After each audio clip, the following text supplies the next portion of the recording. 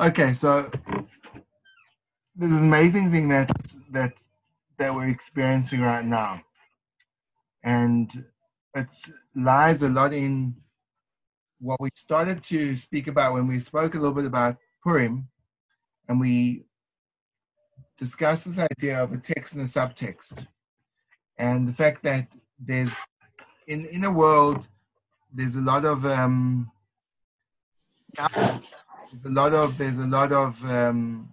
room for interpretation, ambiguity, confusion. Call it, for want of a better word, darkness, because we live in a world where it's not clear as to how things are actually connected. Cause and effect is not fully evident. And we live in a world where the external cause and effect can be very misleading.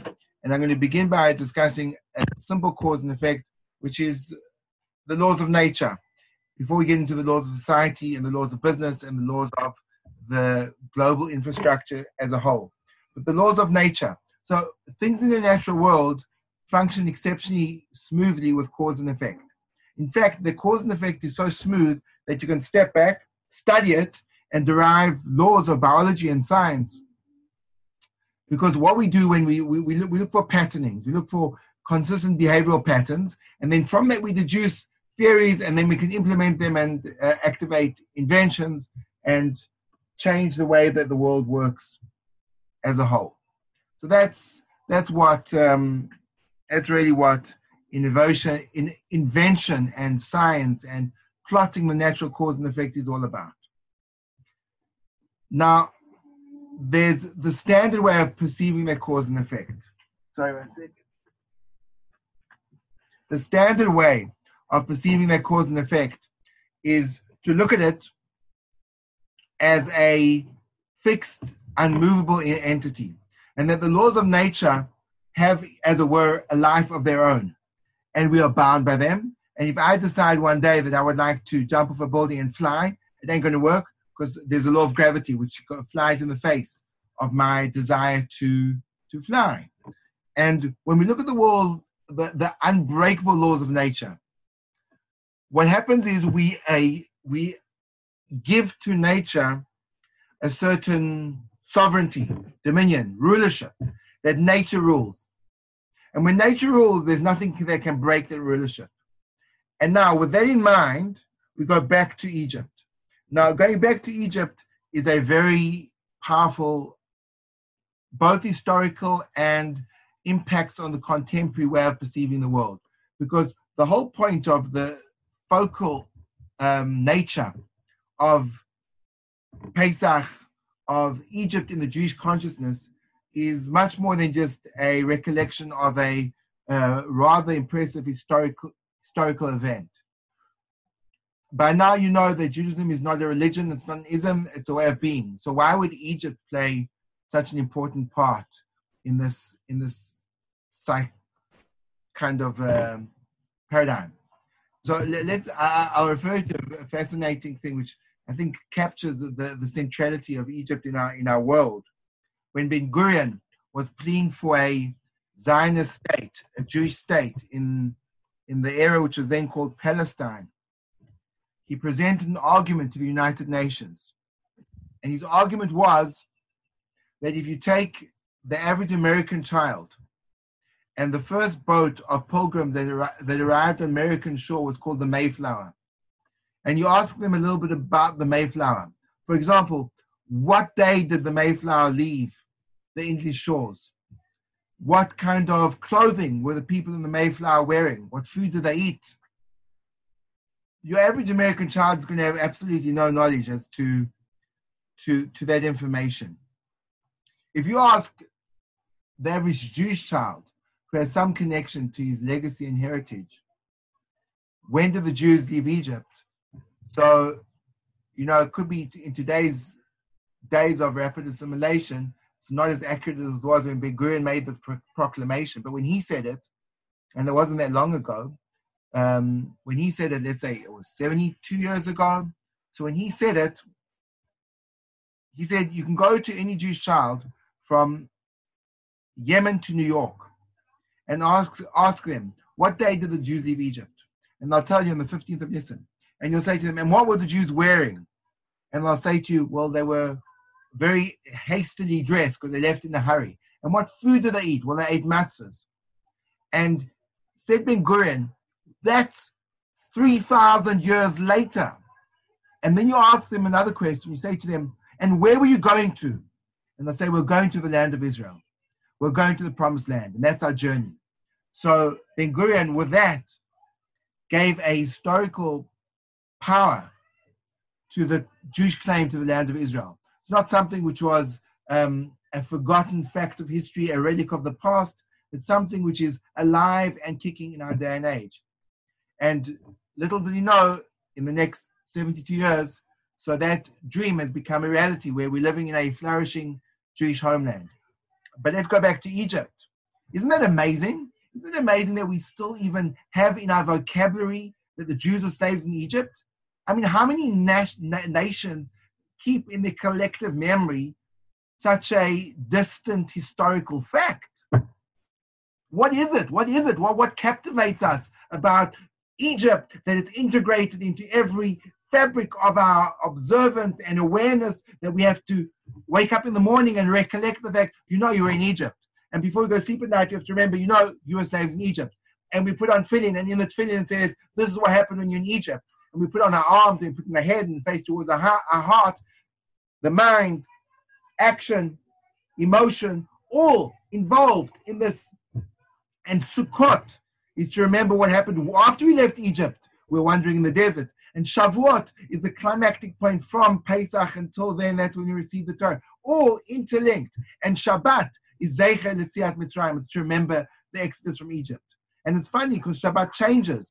This last Shabbat we celebrate was called Shabbat Hagadol. Why was it Shabbat Hagadol? Because until the point in time that we reached that climactic exodus from Egypt, Shabbat recollected the creation. But after Egypt, we say that Shabbat refers to the Exodus. It's no longer the God that made the world. It's the God that freed you from Egypt. And that's why the 10 Commandments, the first of the 10th commandment is, I'm Hashem who took you out of Egypt. Not who made the heavens and the earth. It's all over the show. And it's so integrated into our consciousness as a people that the Seder night for thousands of years has been a captivating curriculum that hasn't changed. And people have got strong memories about the Seder night, very powerful memories. It's phenomenally well designed to evoke a sense of real transmission from father to son, grandfather to grandson, or even great-grandfather to great-grandson. So what is it about Pesach? What's a big deal? Why is it a big deal? And the 10 plagues, and you remember the 10 plagues. What's it about the 10 plagues? So I want to go back to our original point where we discussed the idea of nature. And we said nature is an unbreakable cause and effect. Let's go back to Egypt. According to the laws of nature, there's two ways of understanding the plagues and the occurrences in Egypt. Number one, we could understand it as a war. Nature takes up arms against Hashem. And Hashem, being the powerful creator that he is, manages to overcome the powers of nature and beat them in a battle. The water in the Nile proclaimed, I will run as water. And Hashem twisted the arm of the Nile to become blood. In that version, there's not one God, but two. There's nature and there's God. And they're in a wrestling match. And then if you see Egypt that way, you see that Hashem is stronger and you celebrate the miraculous. But that goes against the basic tenet of Jewish understanding, which is the unity of Hashem, and that there's nothing in the world that isn't Hashem. There's nothing in the world that isn't Hashem. Well, there's nothing in the world that isn't Hashem. What was the plagues about? That's exactly what they were about. They were very precisely demonstrating in every element of the created world that what appears to be nature is simply a smokescreen. And at the click of a finger, it can be completely changed, adjusted. Water flowing down the Nile, perfect calm water. one lifting of the staff of Aaron, and that water transforms to blood. Not red liquid, not like water-colored red, but when you picked it up, you could feel that thick consistency and that smell of blood. All of a sudden, there's this plague of frogs from nowhere. And there was this bizarre thing about the plague of frogs. The way it began, and this is an interesting psychological insight into the way we deal with lives. The way it began was there was this gigantic frog, and the Egyptians, in their fury, hit the frog angrily. As a result, it gave birth to more frogs. And the more they hit it, the more frogs came. And the more frogs came, the more they hit it. Welcome to the world of anger. The world of anger is when you start doing something which is so counterproductive, and when you see how counterproductive it is, you get even more angry and you continue on that same. But that was just one aspect. So there was like this massive swarm of amphibians all over the place.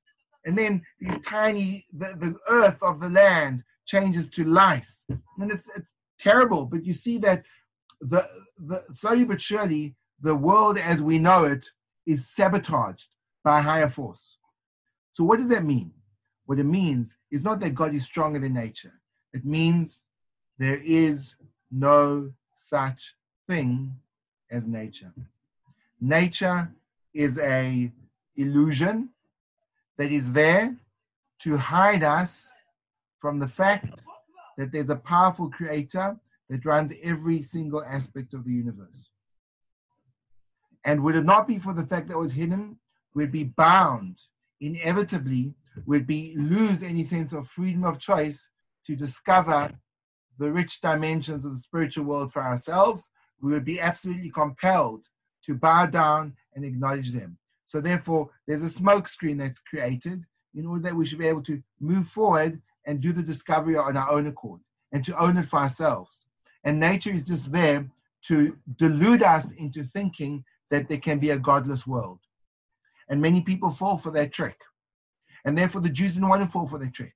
So Hashem says as follows: I'm going to give you the greatest gift ever. Once, and once only, I'm going to take the curtain, I'm going to move it aside, and I'm going to dissolve that smoke screen. And I'm going to open up what's actually going on. I'm going to tell you what's actually going on. And this whole kind of purported cause and effect, it's all a joke, it's all an illusion, it doesn't really work that way. But I'm only going to do it once. And after I've done that once, because it's such a crucial, powerful, and vital necessity, and upon it rests all our belief systems and the nature of how we interact with the world where we believe God's in charge, because that is such a fundamental point of our existence, I'm going to do it once, and I would really like to do it every generation. But then people will lose their freedom of choice. So what I'm going to do is, I'm going to do it once, and then I'm going to go back to the old system. But I'm going to leave you with the impression of what really exists behind the scenes. And then I'm going to say to you, make sure you never, ever, ever, ever forget it. And how am I going to guarantee that? How am I going to make that ironclad? Well, I'm going to say, teach your children. How often? Once in the morning, once at night. Put them on your arms and your heads, connected to all the aspects of your being, to remember it. Have the celebration once a year, when the night that it happened, get together and retell the story. So that if you think about it this way, if at a Seder there was a grandfather, or a great-grandfather and a great-grandson, which is not such an unlikely occurrence in your average Seder, and the great-grandfather told his great-grandson, you know, there was this thing that happened in Egypt. It's only about 30 people chain going back to the original Exodus. It's not that far. It's only 30 people ago, so maybe 50, maybe 100. But our connection to Egypt, even though 3,000 years sounds like a long time, from Seder to Seder, from 3 generations passing by, it actually goes a lot quicker. And it's a lot closer than we would imagine. So therefore, the Torah said, on that night, relive, re-experience, and retell. And every time you retell it, you know what you're doing? You're creating this link, connecting the present generation to the previous generation, to the past generation, all the way back until person on that night of Pesach has to look at himself as if he left Egypt. Now, the way you can look at yourself as you leaving Egypt is one of two ways. I'm sure pretty all of us sitting in the room, you guys here, there, me here, I think most of us are of Eastern European lineage. Is that right? Yeah. Okay, Sam's a bit dodgy, but okay. But the point is, what would happen if I would know? What would happen if my grandmother, my grandmother, my great grandmother would not have left Latvia? So do you know where I would be today? I'd be in Latvia. So through them leaving, I also left. Now, what would have happened had this whole historical event turned out differently? You know, there's this expression that's called hindsight bias. We may have spoken about it before. Hindsight bias is that when you look at historical events, you can predict the cause and effect. Sure, because they've already happened. It's easy to have hindsight bias because you don't realize when you have hindsight that at the time, anything could have gone in a multiple series of directions. So the way we irrationally respond to the world is things that happened are always going to happen that way. Where at the time, nothing was clear at all and was based on people's choices that things were directed in a particular way and not in another way. So without taking away hindsight bias, imagine a different ending to the story of Egypt. That there were Jewish people enslaved in Egypt and nothing changed. Over the course of, there was one of the mightiest empires, and over the course of the generations, they became the slave population, and they were perpetuated the slave population forever. And then the four of us would not be sitting down today discussing this. But something shifted, something radical shifted. There was a revolution, something which was unanticipated, something which was unique, came along and shifted that. And therefore, when that shifted, it shifted not only then, but it's shifted everything since then, including me right here and you right there. So this idea of Pesach is reconnecting to the notion of there is no such thing as nature, which means life is inevitably flexible. And that means there's nothing that is unexpected. In the world of Egypt, imagine how people felt. We have a taste of it now. They had no idea what the next day would bring. They had no perception. They had no way of predicting where it would be going. Reflecting on our present situation, we're living in a world now where there's, again, very little predictability. We have no idea where this COVID-19 will be taking us. We have no idea what the financial implications are, what the long-term health implications are for all of us. We have no idea in terms of career. We don't know what's changed. And now that online learning has become the rule and not the exception, if perhaps a lot of educational systems will just switch to online teaching, we have no way to anticipate what's going to happen in the world beyond. In relation to that, it's loosened our grip on what we would have imagined to be the solidity of our cultural and communal script. And what I mean by that is as follows. It's almost as if when we're born, we're given a script to read. And the script says, when you are 3, go to nursery school. When you are 5, go to preschool. When you're 6, go to grade 1 or whatever age you into grade 1.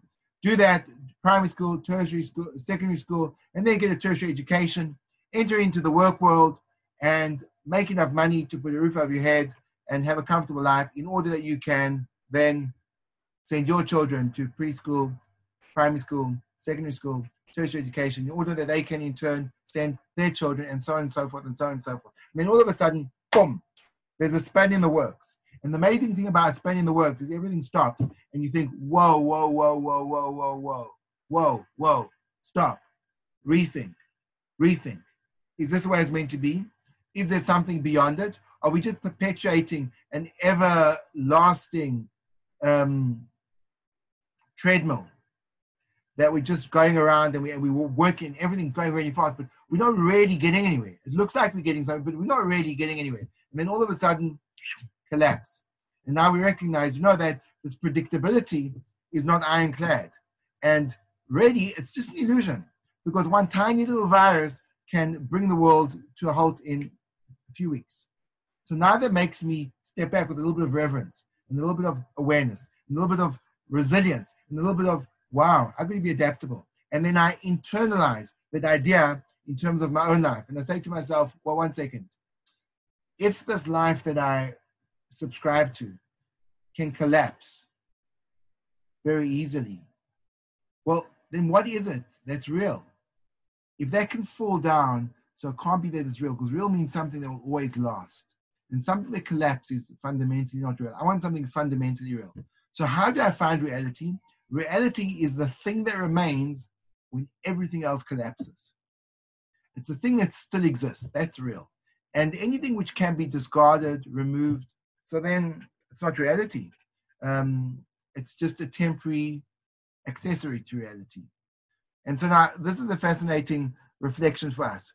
Pesach is about the unpredictability of the cause of nature, that there's a higher force that essentially decides. Generally, that higher force hides itself behind predictability.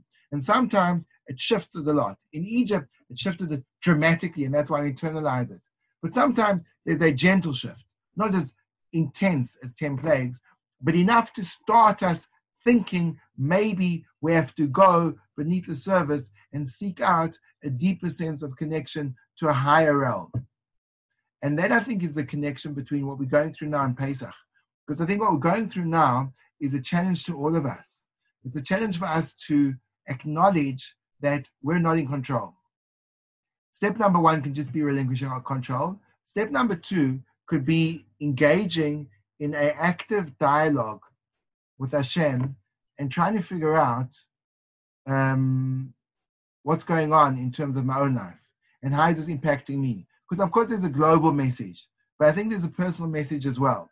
A message which has given me now the time and the space to contemplate and to reevaluate everything which I took for granted in my life. And the minute I can start to reevaluate and recognize there's actually nothing I can take for granted. Like, for example, for me, davening in a minyan, no. Having Pesach Seder together with my family, no. Having the ability to go and shop, not really. Having the ability to go out for a run as far as I like, no. Doing Tai Chi in the park, none of that. So all of a sudden, I have to think to myself, whoa. This is really kind of perplexing. So when all that stuff is gone, what's left of me inside? What remains? What's the real me? Where's the real me? Where's the real me? And if you ask me what I really think that Hashem's doing, and I have no idea what Hashem's doing, but something which I think is a global, what my impression has been that there's a global sense of taking a deep breath and just thinking, we're going way too fast. We're actually going way too fast. We never really had any time to think and to contemplate and to really reevaluate it. Who are we and who are these people that we're living with and where we're going and why are we going there and all that kind of stuff. So that's kind of some thoughts that I had. But I'd love to hear what you guys have to say and questions and